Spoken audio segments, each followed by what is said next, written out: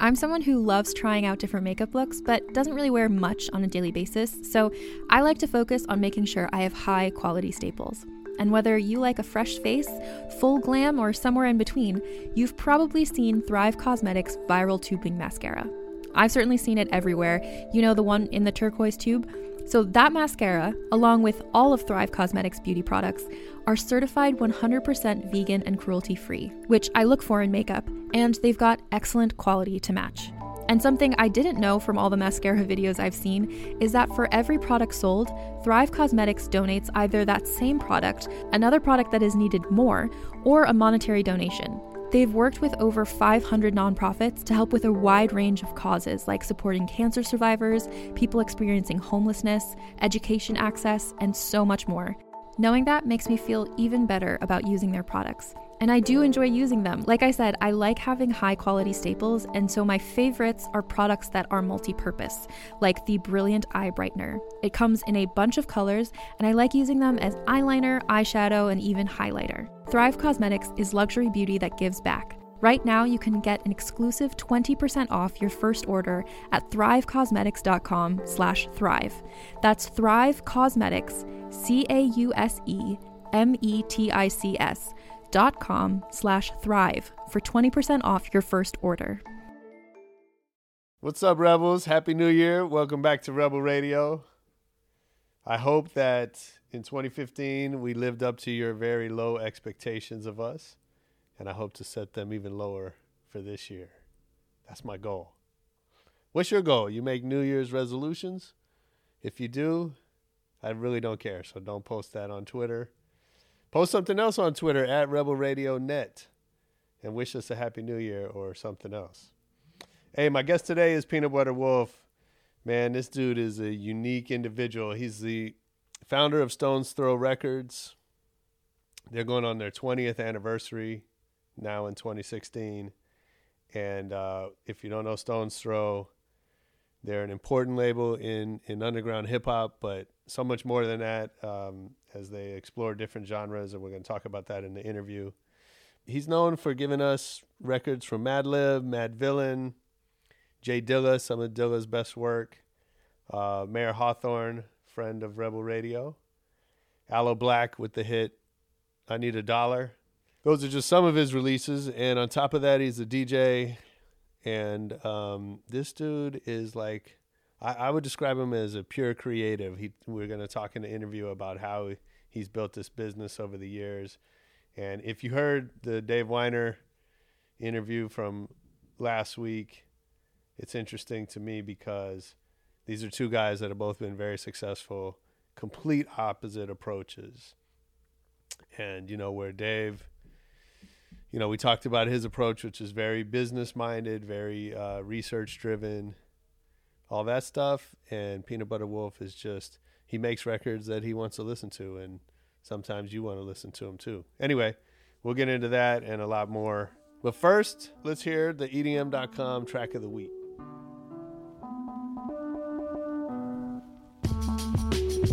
I didn't do it, yes you did. Now she's leaving with the kids, never gonna forgive ya.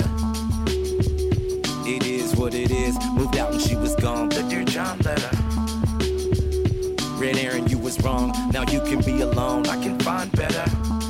But without you, our house is not a home. How Deion sing that song? She said middle finger. I'm staring at the goggles in my dome, fearing that I don't got no self-control, and I'm airing out. Maybe you guys hear our background noise. We're live in the streets.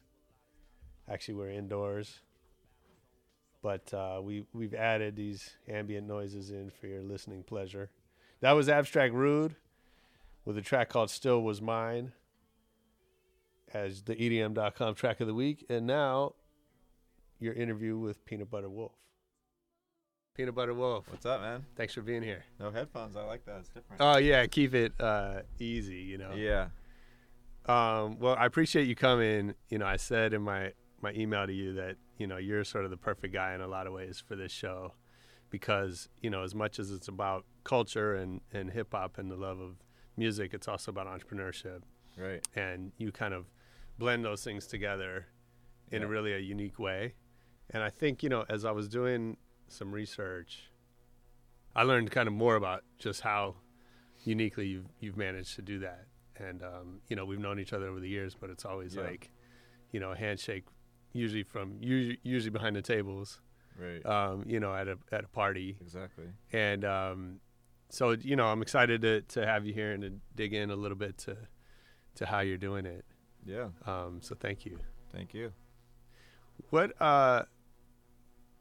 so many things I want to get into, but I like to start maybe at the beginning. Right. And when did you know you were gonna make music for a living? Well, I would say I started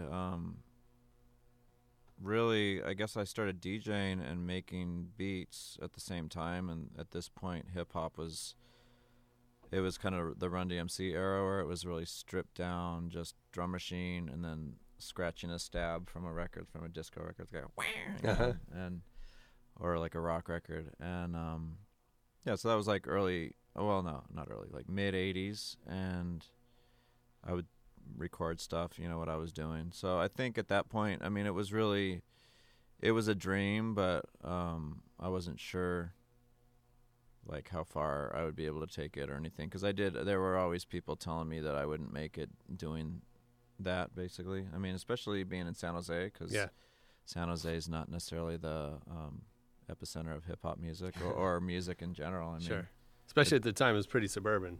Yeah. But now it's a big city. Yeah.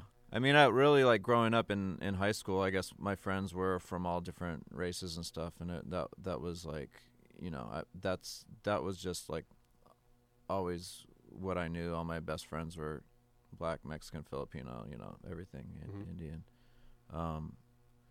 So from that standpoint, you know, San Jose was progressive. And as I got older, like when I started releasing records, people would say, "Oh, that's that West Coast sound," and I didn't even know there really was a West Coast sound, other than like Summer of Love type, like 60s, and but I'm kind of jumping all over the place. So, but the mid 80s, I think, you know, and I actually have a high school term paper that I wrote where it said, "What do you want to do when you grow up?" And I said I wanted to start a record label. Nice. And at that point, the labels, all my favorite hip hop was coming out on independent labels. Yeah. The Cold Chillins of the world. Mm-hmm. I mean, yeah, there's a lot profiled. Def Jam, of course. And so do you remember the first party you played? First, well, yeah, I mean, I did like house parties and stuff. The first time I was really on a stage, I think, performing for people was 1987, and that was I was opening for Trenier, who was like a freestyle artist. Yeah. So she was big in the freestyle world and like unknown outside of it, and it's still that way for her. She still does shows and stuff, but yeah, I remember she came in a pink Rolls Royce limousine, and she like kicked me out of the backstage, and she really had a lot of attitude and stuff, and I was like this nervous little kid, like, oh, sorry. Yeah. But what'd you play?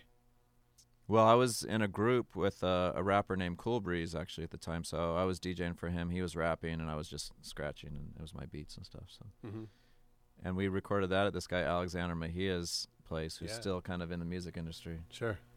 Yeah, Alex was he's a legend in the Bay Area. Yeah, for sure. Put a lot of people on the map. Absolutely. So, but I mean, yeah, those early days, I think what really got me kind of believing that it could happen was seeing King Shamik, who was also from San Jose, and he moved to New York, and then he started working with Twin Hype and King Sun and a lot of people. And I remember I would see him on TV on BET, like he had a 900 number with Twin Hype, and I was like, dang, this dude made it. Like, he's from San Jose, and he's like on TV, and so that really, after that, I was like, I'm gonna really pursue this more, you know. Yeah. And so that was around 1990, I guess. Okay. And that's when I put out my first record. I put out a group called Lyrical Prophecy. I'm about to flow. In case you don't know, this is my intro. Soaring like I'm Jordan, rhythm and soul. Focus is retreated with style, more like a rhyme from a genius living God. I'm ready to swarm. Quiz's Phyllis never fresh and cock back. I never turn back, no, I cleanse my verbs and listen Cisco's trying to ad lib. Diversity of lyrics, I'm here like that. Sitting in your hair, I exult and start to flare.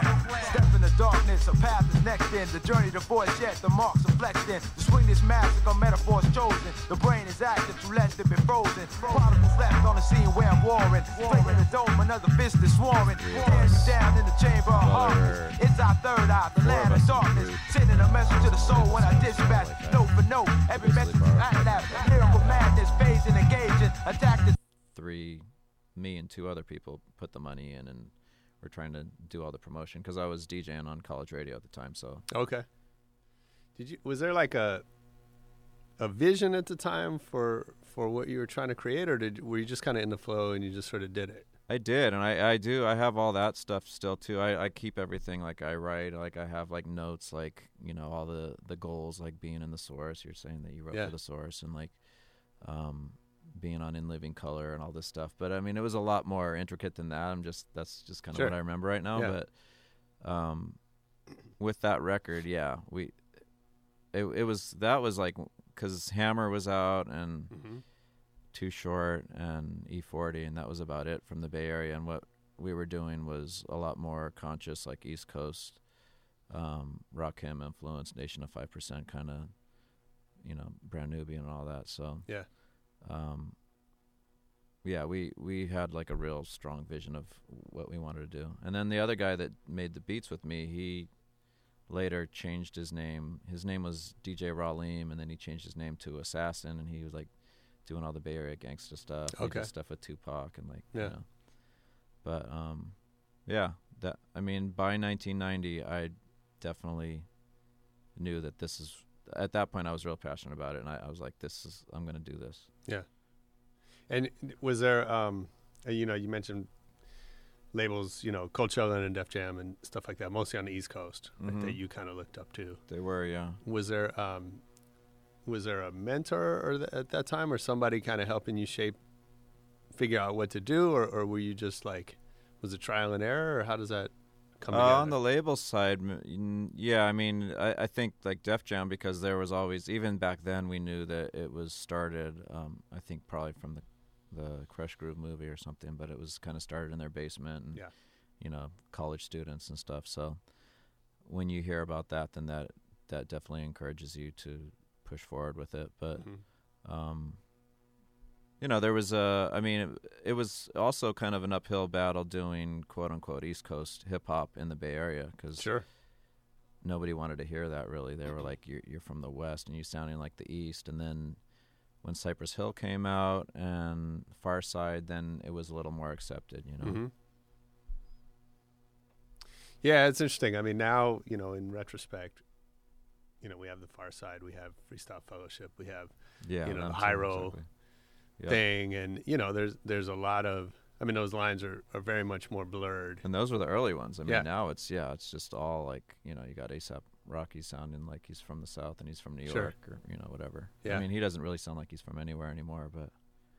But that's because it's the influences are everywhere, Yeah. I mean, Absolutely. But no, I remember those times when it was, you were either sort of East Coast or West Coast, or, you know, you're expected to sort of fall into these pockets. There was a super division. Yeah. And watching the NWA movie, it kind of brought me back to that. For sure. Yeah. But I mean, they had an appreciation for the East Coast as well. And I think, you know, like the Ultimate Breaks and Beats is basically in the mid to late 80s to the 90s. Like, that's where everybody was getting their samples from, and that's why you could make hip hop anywhere around the world and it would still sound like quote unquote hip hop, you know. As long as you use that SB 1200 and the Ultimate Breaks and Beats, then you're good. Yeah, that's interesting you mentioned that, because, you know, you're kind of known as a collector, a digger, right? For sure. And you know, watching the Stones Throw documentary, we see you buried under a lot of records. I know that's important to you. Yeah. How did that happen, and how do you how does that play a role in what you do? Because you sort of took, like, everyone was using Ultimate Beats and Breaks, right? They were, and you sort of took that. And that was, like, for me, because that was another thing about living in San Jose. There really weren't record stores where you could buy used records. There's a store called Streetlight where I would find, you know, you could find, well, I was going to say James Brown, but you couldn't even find that. That was too rare, you know. Really? Until the reissues came out in, like, 86. But, Yeah, I mean, you do the thrift store thing, and you get lucky like 1 out of every 20 times you go there, and other than that, it's like really just meeting people who have parents who had the records, and you quote unquote borrow their records, and but yeah, I mean, listening to my early productions, it was a lot of the Ultimate Breaks, and that was when that was available. You could get those, I guess, like at Tower Records, but even then, you would go, and out of like 25 volumes, there would always only be like 1 or 2 that was in stock. Everything would be sold out. Those records were just super rare. Mm-hmm.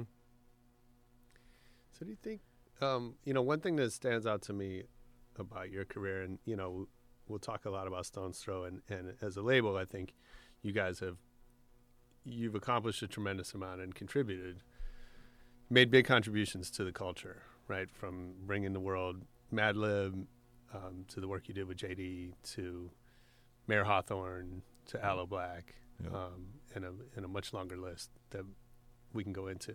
Yeah. But just right there. And Dame Funk and Doom, those are the ones really, like, absolutely. Those are probably like the 5 or 6, sure, that people know. But beyond that, like, there's been, you've had a lot of room for experimentation. That's what I enjoy more. And in a way, it's like it almost makes it less of a cohesive label, but I just don't care about that. I just want to put out what I want. I'm really, I don't know, headstrong or stubborn or whatever with that. Yeah. They say Libras are stubborn, so maybe that's what it is. But so how does that work from a business perspective? Well, it's tricky for sure. I remember when I started experimenting more, and really Stones Throw in my mind was always experimental. When I put out Quasimodo, that was very experimental. Nobody was making hip hop like that. And when I approached Madlib about releasing it, because that was something he just did on the side for fun, and he's like, "Really? You really want to put that out?" Like, he was surprised, but he was happy. He was like, "I'm down. Like, if you're down, I'm down." I didn't think you'd like this. Hey yo, we head to a party to go see what's happening. Smoking the law in the car, turn on some rapping. Start the freestyle, we be up on our way. Finish up the blunt. Somebody pass that spray. Get on the freeway, yo, it's after dark.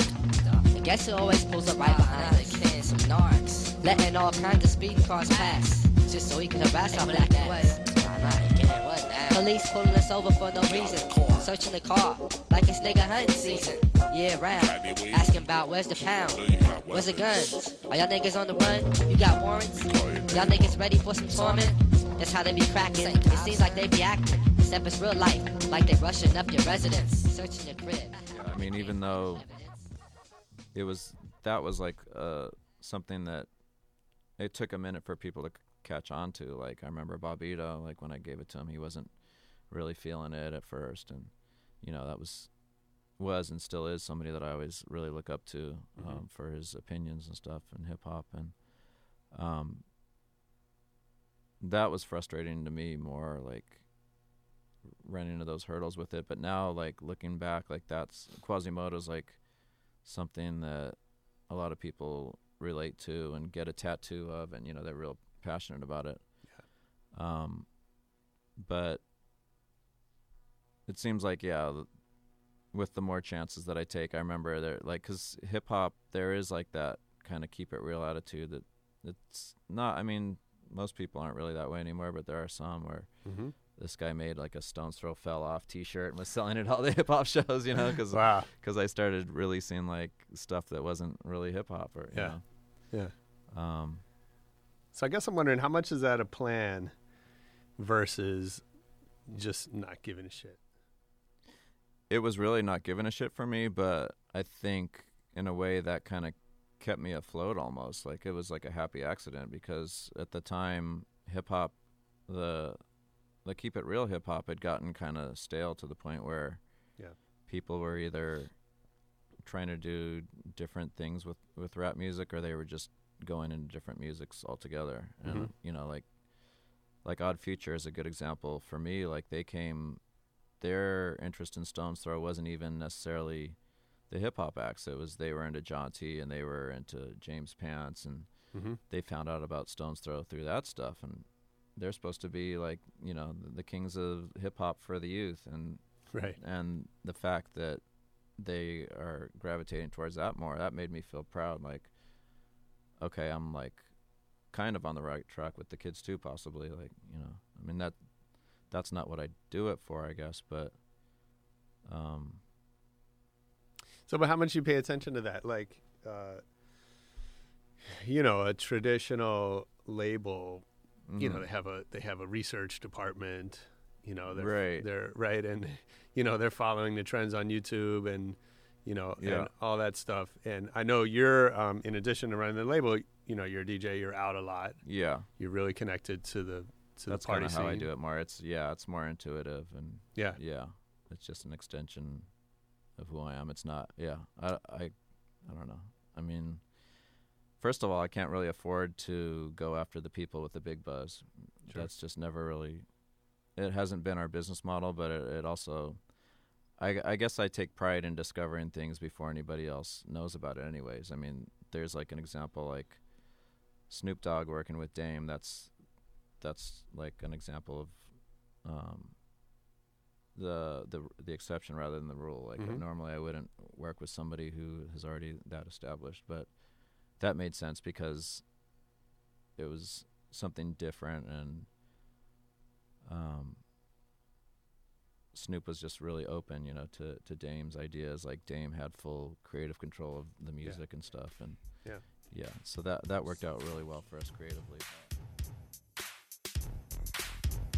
Niggas hit the pavement when I come through slow in a 6'4", hanging out the window. Niggas hit the pavement when I fall through the club, chucking up the dub on you scrubs. Niggas hit the pavement, DF on the beat. If you don't work, you don't eat. Niggas hit the pavement. Real true statement, grind till they pay me. Real niggas hit the pavement. I'm in a coat white DM, just clocked in at 11 p.m. Generally, I usually sign artists who have 0 SoundCloud, 0 YouTubes, you know, and all that. Like, no, nothing out really. Yeah.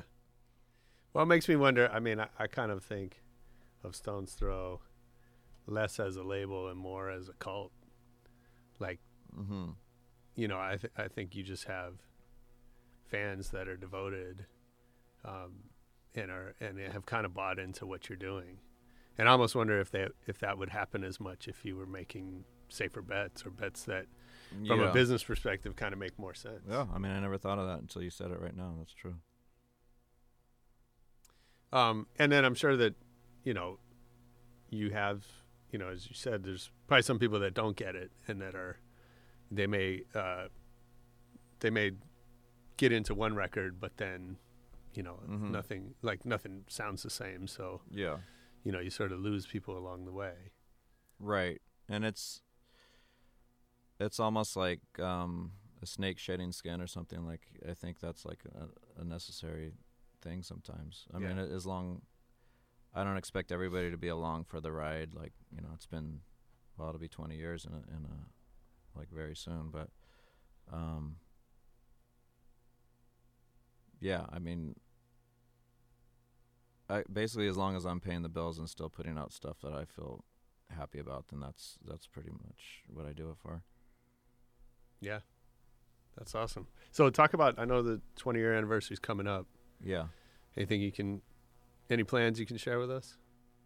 I mean, we're just gonna tour a lot. We don't really have, we didn't do like a 20-year album or any of that kind of stuff, but I mean, there's like, we're co-branding with some companies and stuff on different things, but it's just, the main thing is we're gonna just do shows like all over the world, try to get some of the old artists and some of the new artists together on a tour. So nice. Yeah, so I know that, you know, parties have been a big part of what you've done. You had all the I don't know what you called those, but all the kind of numbered dates. Oh, July 7th, 2007, and August 8th, 2008, that kind of thing. Yeah. That was fun for a while. Yeah, I bet. For that. I mean, so the party is important to you personally, or they're important to the business? Is it some of each? I think that series you're talking about, and specifically, that was just to keep having fun with it, because I've been DJing for so long. I mean, like I said, my first time on stage was 1987, so it's, most people at the clubs were born after 1987, so it's just, it's like for 12-12-12, I DJ'd 12 hours straight for Boiler Room, and my idea for that was just to play all different types of music and not even mix, not like a nightclub set. And people would get online and they didn't understand that, and they're like, why am I watching this? He's just standing there like playing records. And it wasn't even meant to be watched, it was more meant to be listened to. And and all these people are defending it and like explaining it to them, and like it's it's performance art. I don't know. Well, that's what's interesting, right? Is when the crowd gets involved. Yeah. And, and defends you or puts their own take on it, right? And I love that. Yeah. This girl made fun of my name. She was like a comedian. She made fun of my name on Twitter or something, and then I just wrote #WhiteGirlProblems, and then like all the people that follow my stuff, they were all defending me, like just like, I mean, I never even like get into that stuff usually, but it was just funny to see. That's funny. So with that in mind, how do you judge the success of a project? It's obviously, I would imagine it's not just about how many copies you sold. Right. Yeah, it just really depends what your definition of success is, because some of my most successful records in my head were the ones that I just really like how it turned out, and I got like some opinions from people who I really respect, like just inspired by it, or I mean, what's one of those?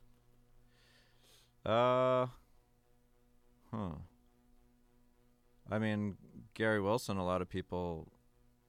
Gary Wilson, he was kind of known in the outsider world, but he wasn't known in the hip-hop world, and then a lot of people in hip-hop. That was just another example, like the Odd Future, just off the top of my head. But, I mean, there's like an artist, Koshik, that I really like, that I put his stuff out, and it didn't really sell very well, and he never did a single show in his life. He just, he did some DJ gigs, but he's never sang in front of an audience. And as long as the artist doesn't have expectations that aren't met and the record sounds good, then that's a success to me still. Of course I always want, my goal is for like all the people that I work with to be able to make a career out of it, where they don't have to have like a side job or anything like that. So that's something that I kind of have in the back of my mind with artists. But like Vex Ruffin is an artist. I'm working on his second album with him right now, and I had an idea to have Fab Five Freddy on a track, and I sent it to him, and he was like, "Oh, this totally reminds me of like what it was like in Lower East Side in 1983 and blah blah blah," and he was like, "I'm in, like, I'll be on the track," and so I guess that's a success to me, that when that kind of stuff happens as well. Yeah. Well, I would imagine that happens a lot, or that you're bringing people the opportunity to have a more sort of culture experience, right? As opposed to just strictly the business. We often talk about on this show how the business has kind of eaten up the culture in a lot of ways, right? Or it's sort of dictated the direction that the culture's gone. Yeah. I think certainly the major labels and even a lot of the indies, like, they're following the trends rather than dictating them. Yeah. Which just means that, people go after what sells, right? So I think when you're able to offer people an alternative to that, that's probably pretty attractive. Yep. Are there folks like that you, you mentioned Snoop. Are there other folks that, you decide you want to work with, not so much for commercial reasons, but, but to sort of bring them into that experience. Well, Steve Arrington was one. Also, he was someone that I really was into as a kid. I would ride my bike and play his music on a boombox, and you know, to work with him was a dream come true. So, and that record didn't do very well either. That was him and Dame doing something together. But he's, you know, he's an artist that, I mean, he was making records in the 70s and 80s, and then he basically just completely stopped doing it for spiritual reasons and stuff, and just got really deep in the church. And then Dame Funk pretty much, I wouldn't say brought him out of retirement, but, you know, was, I guess, at the right place at the right time and convinced him to work with us. And he's just went to Tokyo for the first time in his career, and it's, you know, his career is like 40 years or longer. So yeah, when you hear stuff like that, it makes me happy, you know, that I was even a part of it in a small way. Absolutely. Yeah. What about that? What do you? I mean, I would imagine that the artists you work with learn a lot from you, because you have a very, you know, it seemed like a very specific point of view on music. And what do you learn from them? I mean, I'm always learning stuff from everybody, like, and sometimes it's just kind of observing and just, yeah, that's a tough one. Like, I mean, like, we got the No Worries project with Knowledge and Anderson .Paak.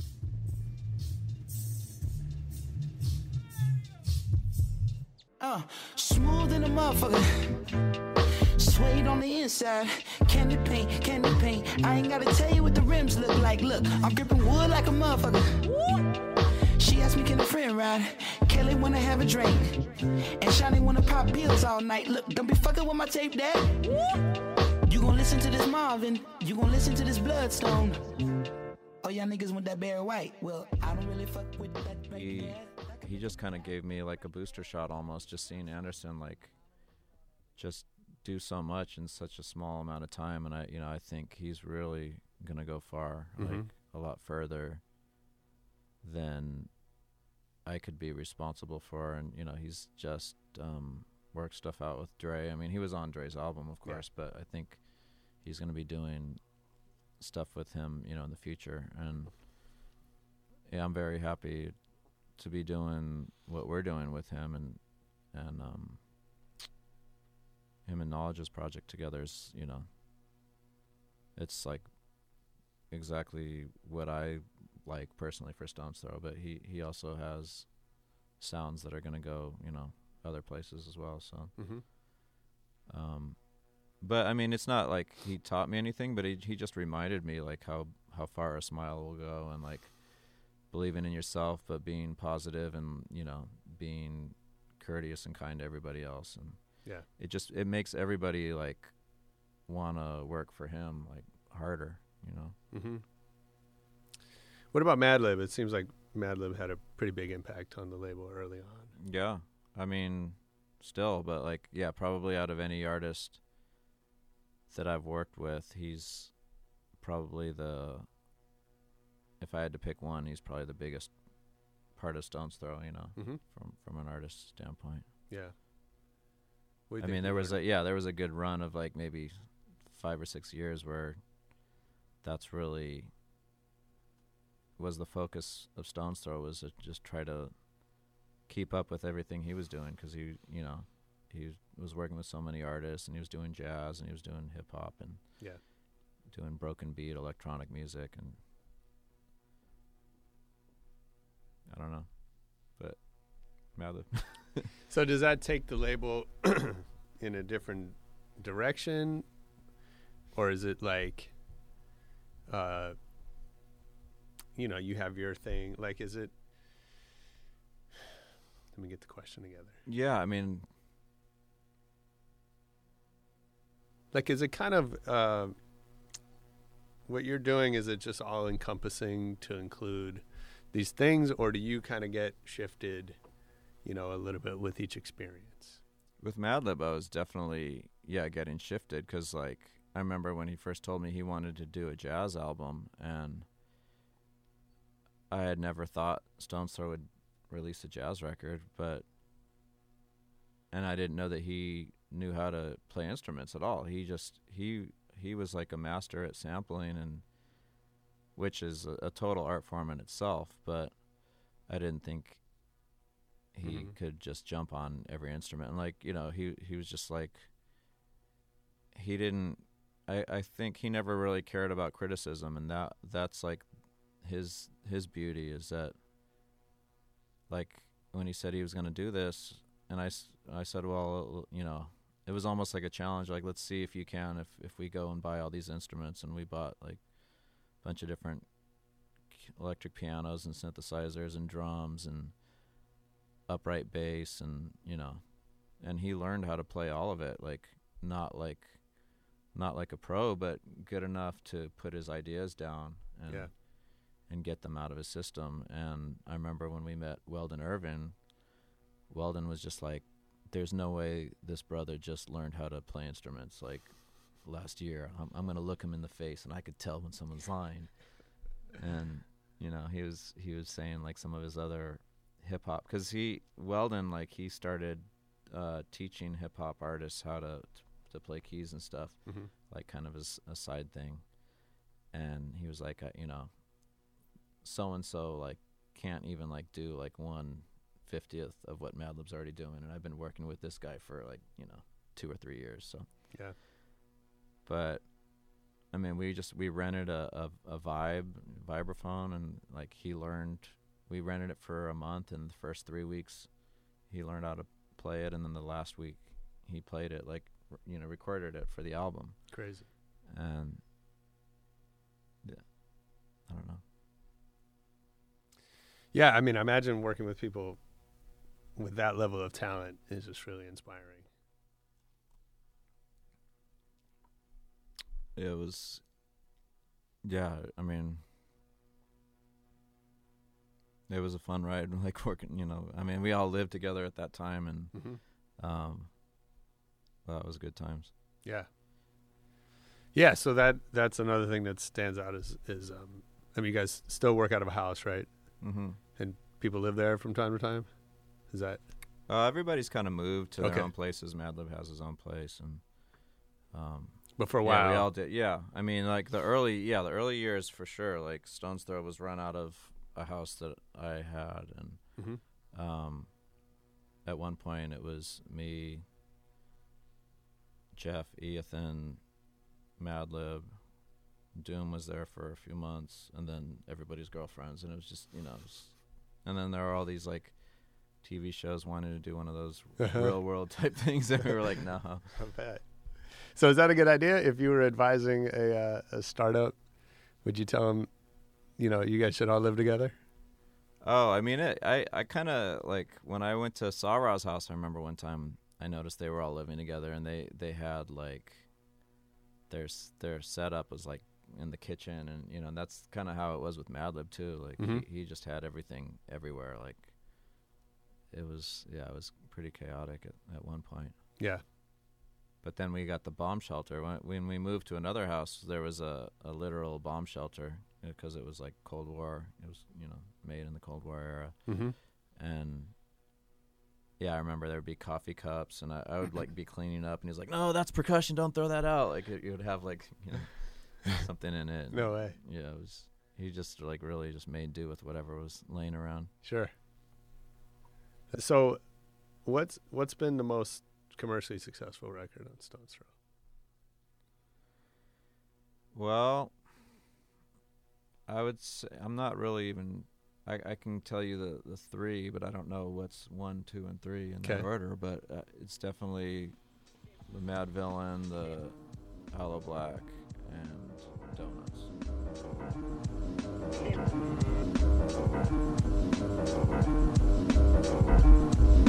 So nasty that it's probably somewhat of a travesty having me. Then he told the people you can call me your majesty.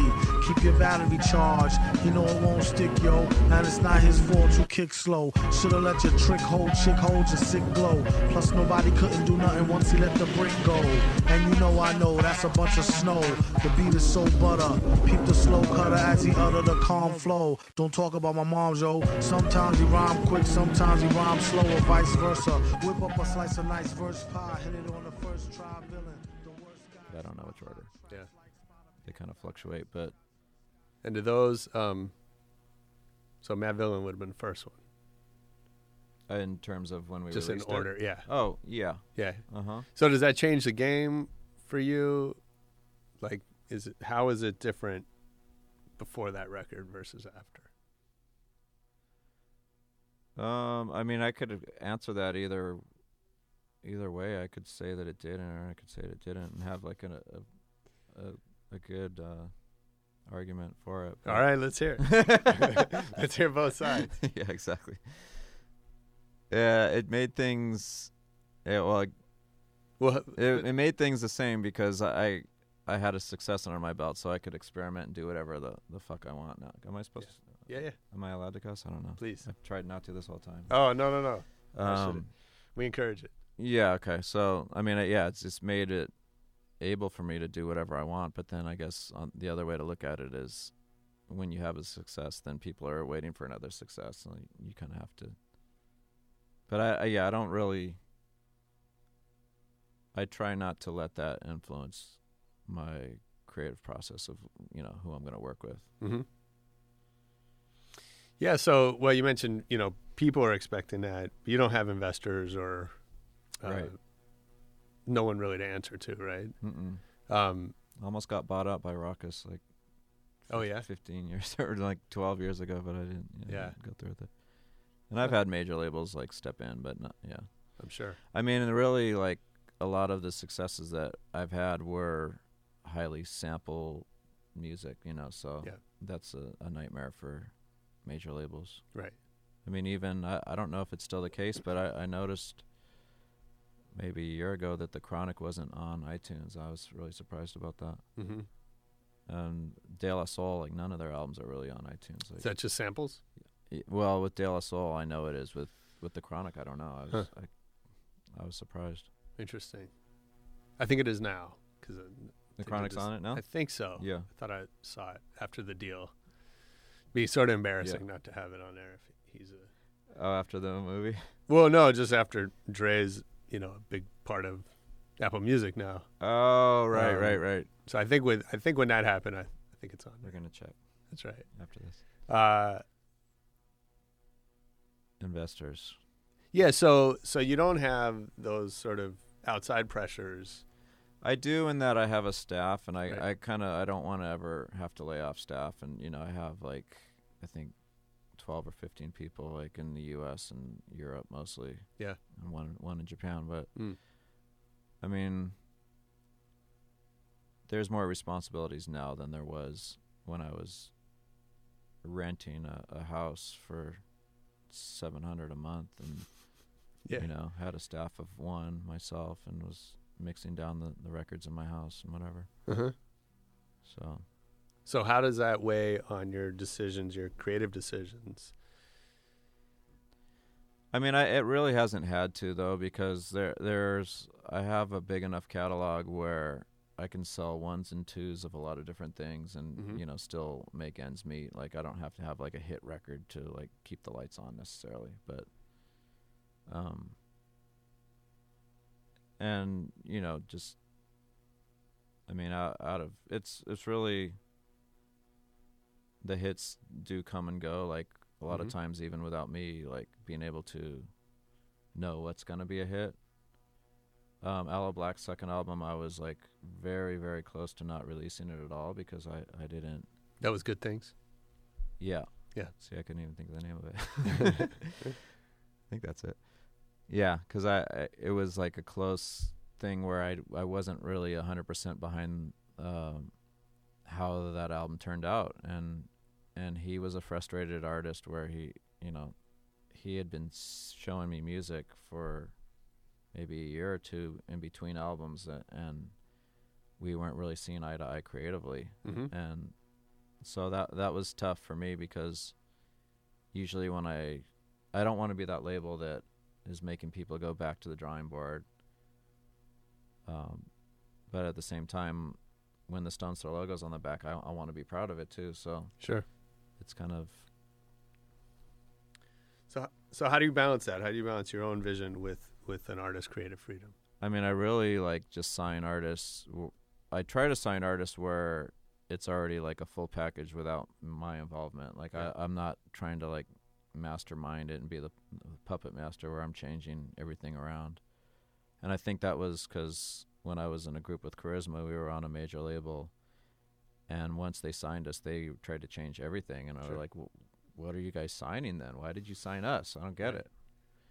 But with that situation, the guy who signed us was the A&R, but then he had the powers that be that he had to, like, you know, answer to, I guess. But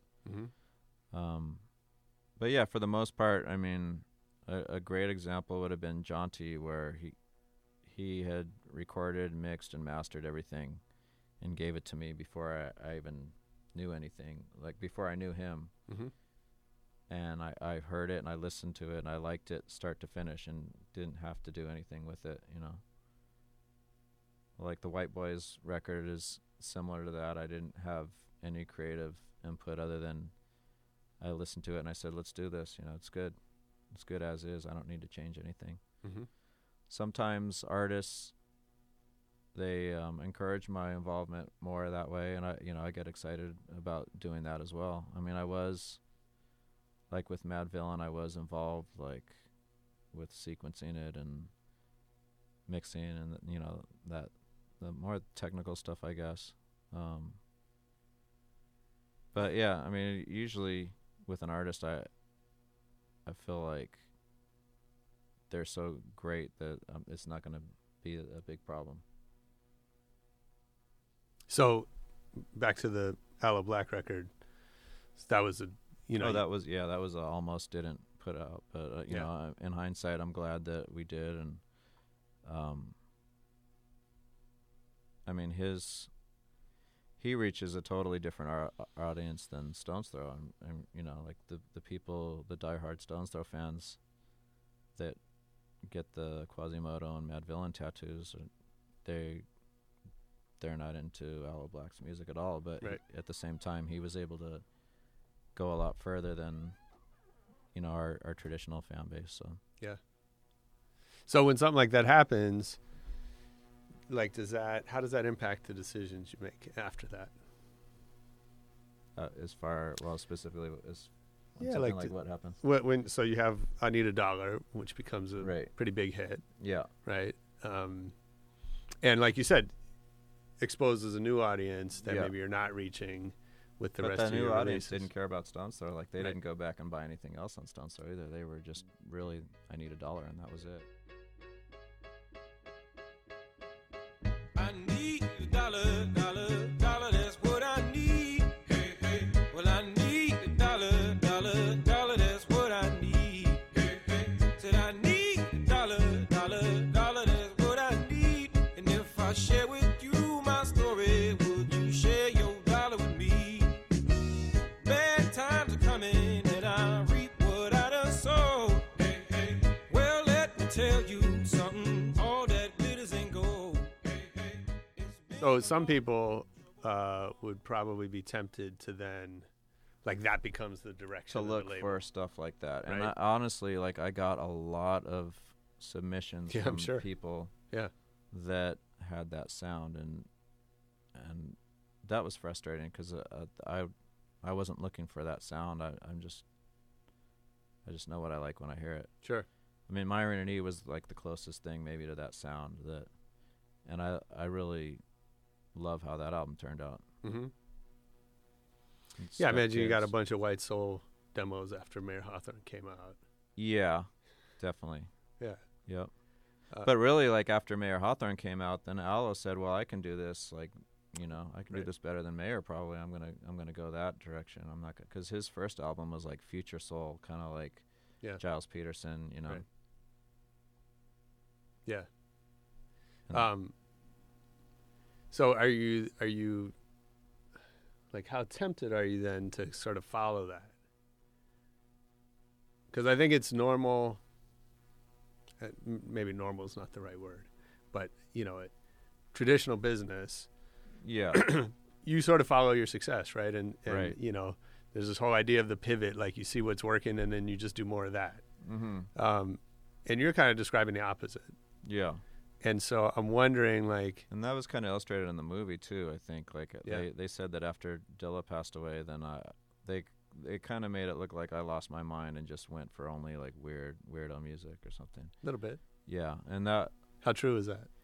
it was a little true, but it wasn't like so much like, okay, we lost Dilla, now I'm doing this. Like I was putting out Gary Wilson while Dilla was alive, and Dilla would be like, "Oh, I love Gary Wilson. What's up with Gary Wilson?" And he was living with Common, and Common would always ask about him. And Mm-hmm. I don't know if they were like messing with me or like, but I mean, knowing Dilla, I know he would have really liked it. Like Dilla turned me on to Bruce Hack, who's another kind of outsider artist, more electronic though, but Mm-hmm.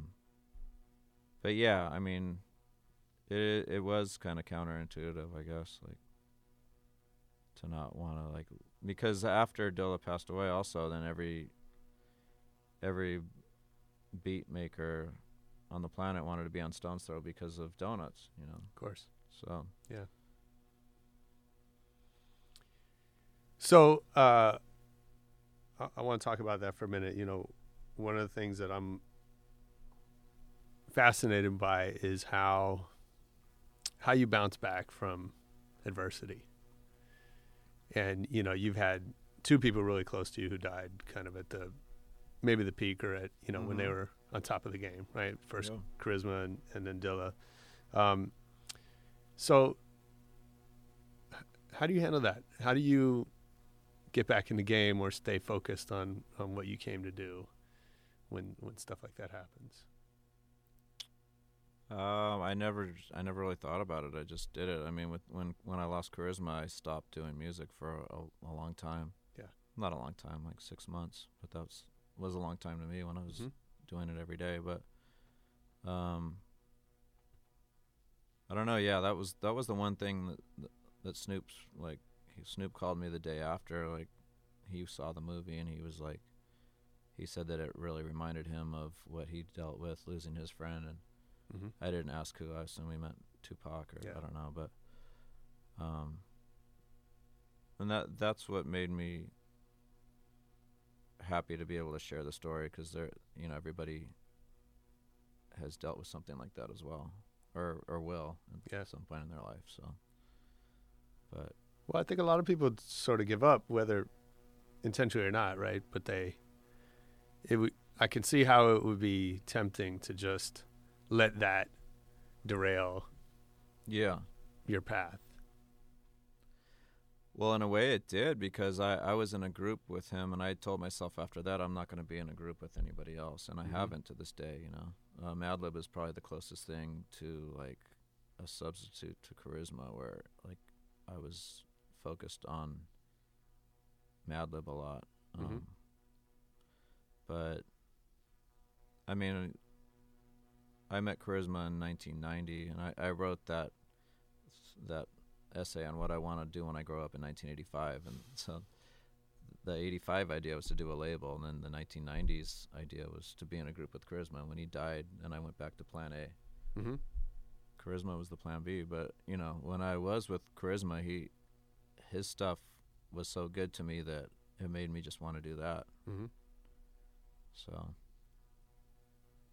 and is that kind of what happens with other artists along the way? Like, do you find that?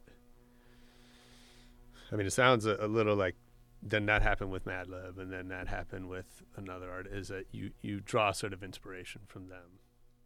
Yeah, I mean, I'm really close with Dame Funk. I guess out of everyone on the label, like, we're pretty close. Like, we talk every day and stuff, and are into a lot of the same music. But I mean, yeah, it's over the years I've just become my friends, or the guys that I work with musically. And what about now? You mentioned people that you looked up to early on, and those affirmations or not, like from Bobbito or whatever. And Bobbito said a lot of good stuff about I'm sure. us, Yeah, too. yeah. Like, I shouldn't have even said that, but No. But that was like, I mean, but Bobbito, he was on the show. I know. He's known for being really outspoken, and right, and that's what's what great I like about is him. that he keeps it 100. Yeah, always, definitely. absolutely. So are there still people who's out there now that you look up to in that way, or that whose opinion kind of matters? I think just a lot of people I work with, like a lot of like knowledge and like this guy Alex who records under the name Mild High Club. Like when I find records, because I'm still discovering records every day, I'll send emails like to like a select group of maybe 5 to 10 people, Mayor Hawthorne, and and I just like getting their feedback, or I like showing them stuff still, and that was like, that's why I started doing this. I mean, in high school I was making mixtapes for people, and every time I made a tape, I didn't have a dubbing deck, so you'd have to like do it from scratch each time, and each person's tape that they got was a little different than the other person, but it was kind of that sharing of music that I was doing. Well, shit, now it'll be 30 years, I guess. But yeah, that hasn't changed either. Yeah. Do you still have you mentioned that essay you wrote in 1985. Do you still do that? Not essays, but do you still write your plans?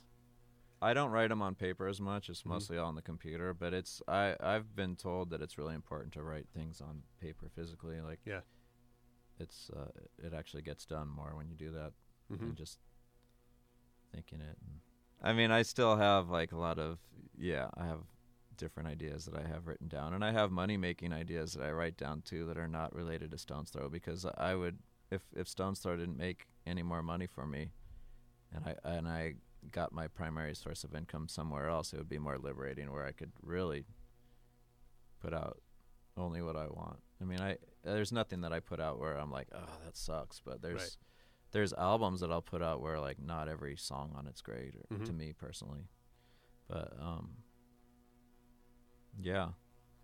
so what's something, I mean, you don't have to give any secrets, but what's something you would do if you made all the money you needed somewhere else, and then what would you do with Stones Throw? Oh, what would I do with Stones Throw? Yeah.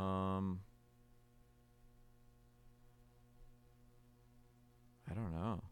Yeah, I mean, I don't know that I would even do it that much different than I do now, but I know that iTunes, for example, sales are going way down on it, and just assuming that, just in the off chance that things continue to sell less than they were, God forbid. I mean, I would still want to keep putting records out. Absolutely. And then what about working with brands? I know, we had a couple opportunities to work together.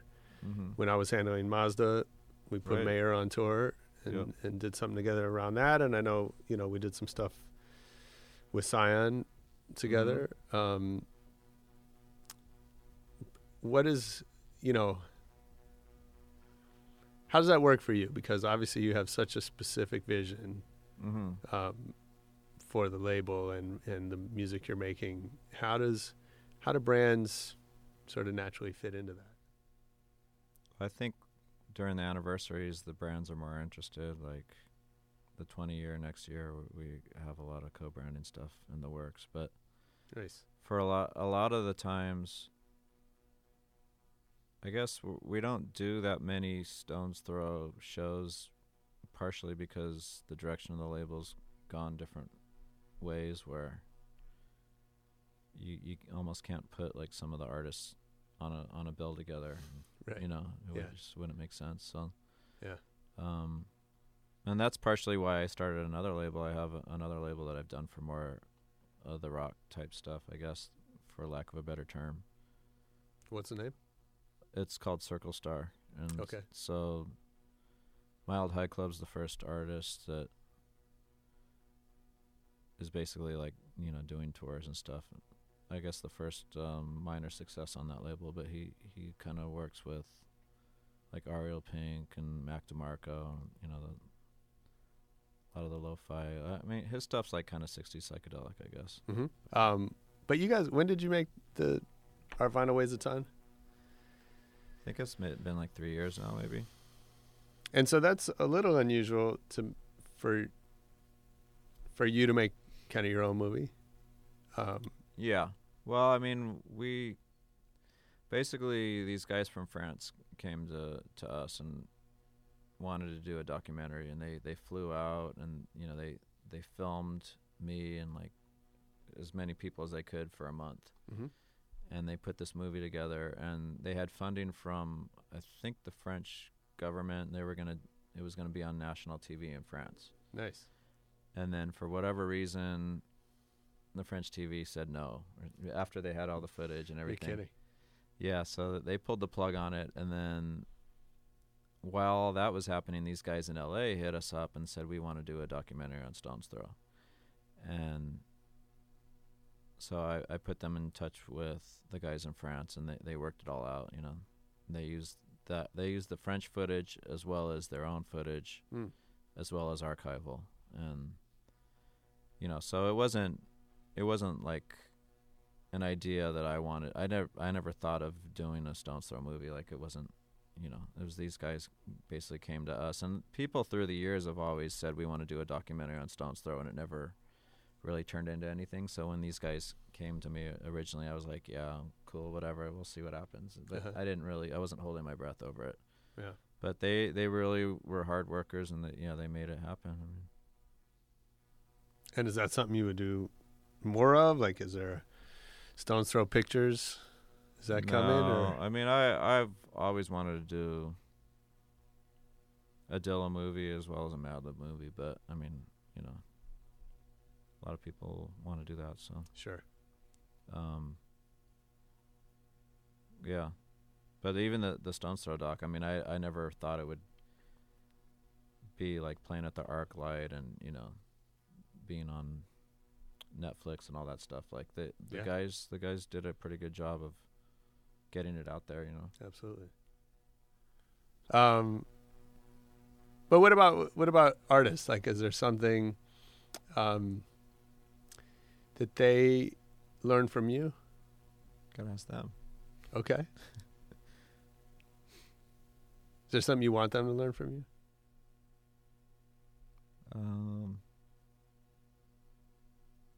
No, I'm not here to teach them anything, really. Okay. I was thinking that Knowledge, he went to Asia for the first time, and he was really blown away, and it was like eye-opening for him, and he like sent me an email like just thanking me and like, you know, just really appreciative. And I'm not used to hearing that, like, that direct, you know. Like, I mean, everyone I work with is really easy to work with, but that was pretty cool. I don't know. Mm-hmm. Who's your favorite DJ? Oh, J-Rock comes to mind right off the bat. Dame Funk, James Pants. J-Rock's really technical. I mean, I love what Madlib does DJing too. Madlib doesn't let anything influence him other than just playing what he wants to play, I guess. Mm-hmm. Like with Stone's Throw, I feel like I'm a lot more to the left than I am with DJing. Like, when you're DJing, you have a dance floor, and a lot of, if not most of probably at least half of the people who are there don't even know who you are. They got invited by someone else or whatever. Sure. So you want to kind of make sure everyone's having a good time. It's kind of, but I mean, Dame's always very underground with his selections, and he's so good on the mic that he can kind of get away with playing more lesser known music and stuff, I think. So he's an inspiration to me, definitely, DJing. Can you think of a favorite live show that you've ever seen?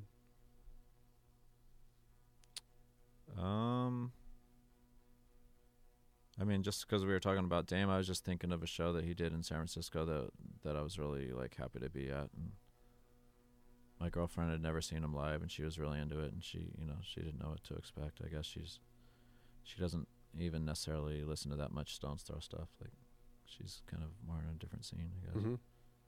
So YMO was good live. Saw them recently. Oh yeah. Yellow Magic Orchestra. That was cool. And so, like that, any new acts you're checking for? Folks that aren't, maybe not on the label? Yeah, definitely. I mean, I'm in talks with some guys that I want to sign, so I don't want to mention that till after. Of course. No, I meant stuff that's out. Yeah. Like, oh, right. Oh, just new like, records. Oh, right. Yeah, I mean, Flying Lotus has been putting out some good stuff on his label that. Yeah, I mean, Thundercat, like, his stuff's been really good. And the jazzy stuff that they've been putting out.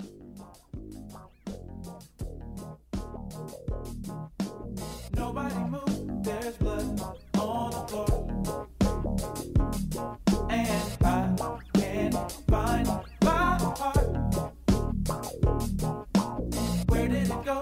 Did I leave it in the cold? So please give it back, 'cause it's not yours to take. It must have fell when I lost my mind. Yeah, I mean, I'm still like learning about music every day, though, new and old. Sure.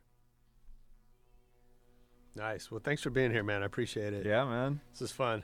Come back anytime. You want to promote something? Send your artist by. Okay. I thought you meant like right now. No. No. But give us the where to find you on social. On what? On social. Oh, on socials? Yeah. Oh, I didn't know if you Stones Throw. Oh. Well, it's the Instagram's the hardest. It's PNTBTRWLF. I shouldn't have made that. That's cool. The other ones make are people PB find Wolf. it. Yeah. PB Wolf. Otherwise. I mean PB Wolf at Twitter and Facebook. Cool. Yep. Thanks, man. Pretty simple. Thanks. Peanut Butter Wolf, y'all. I hope you enjoyed it. I know I did.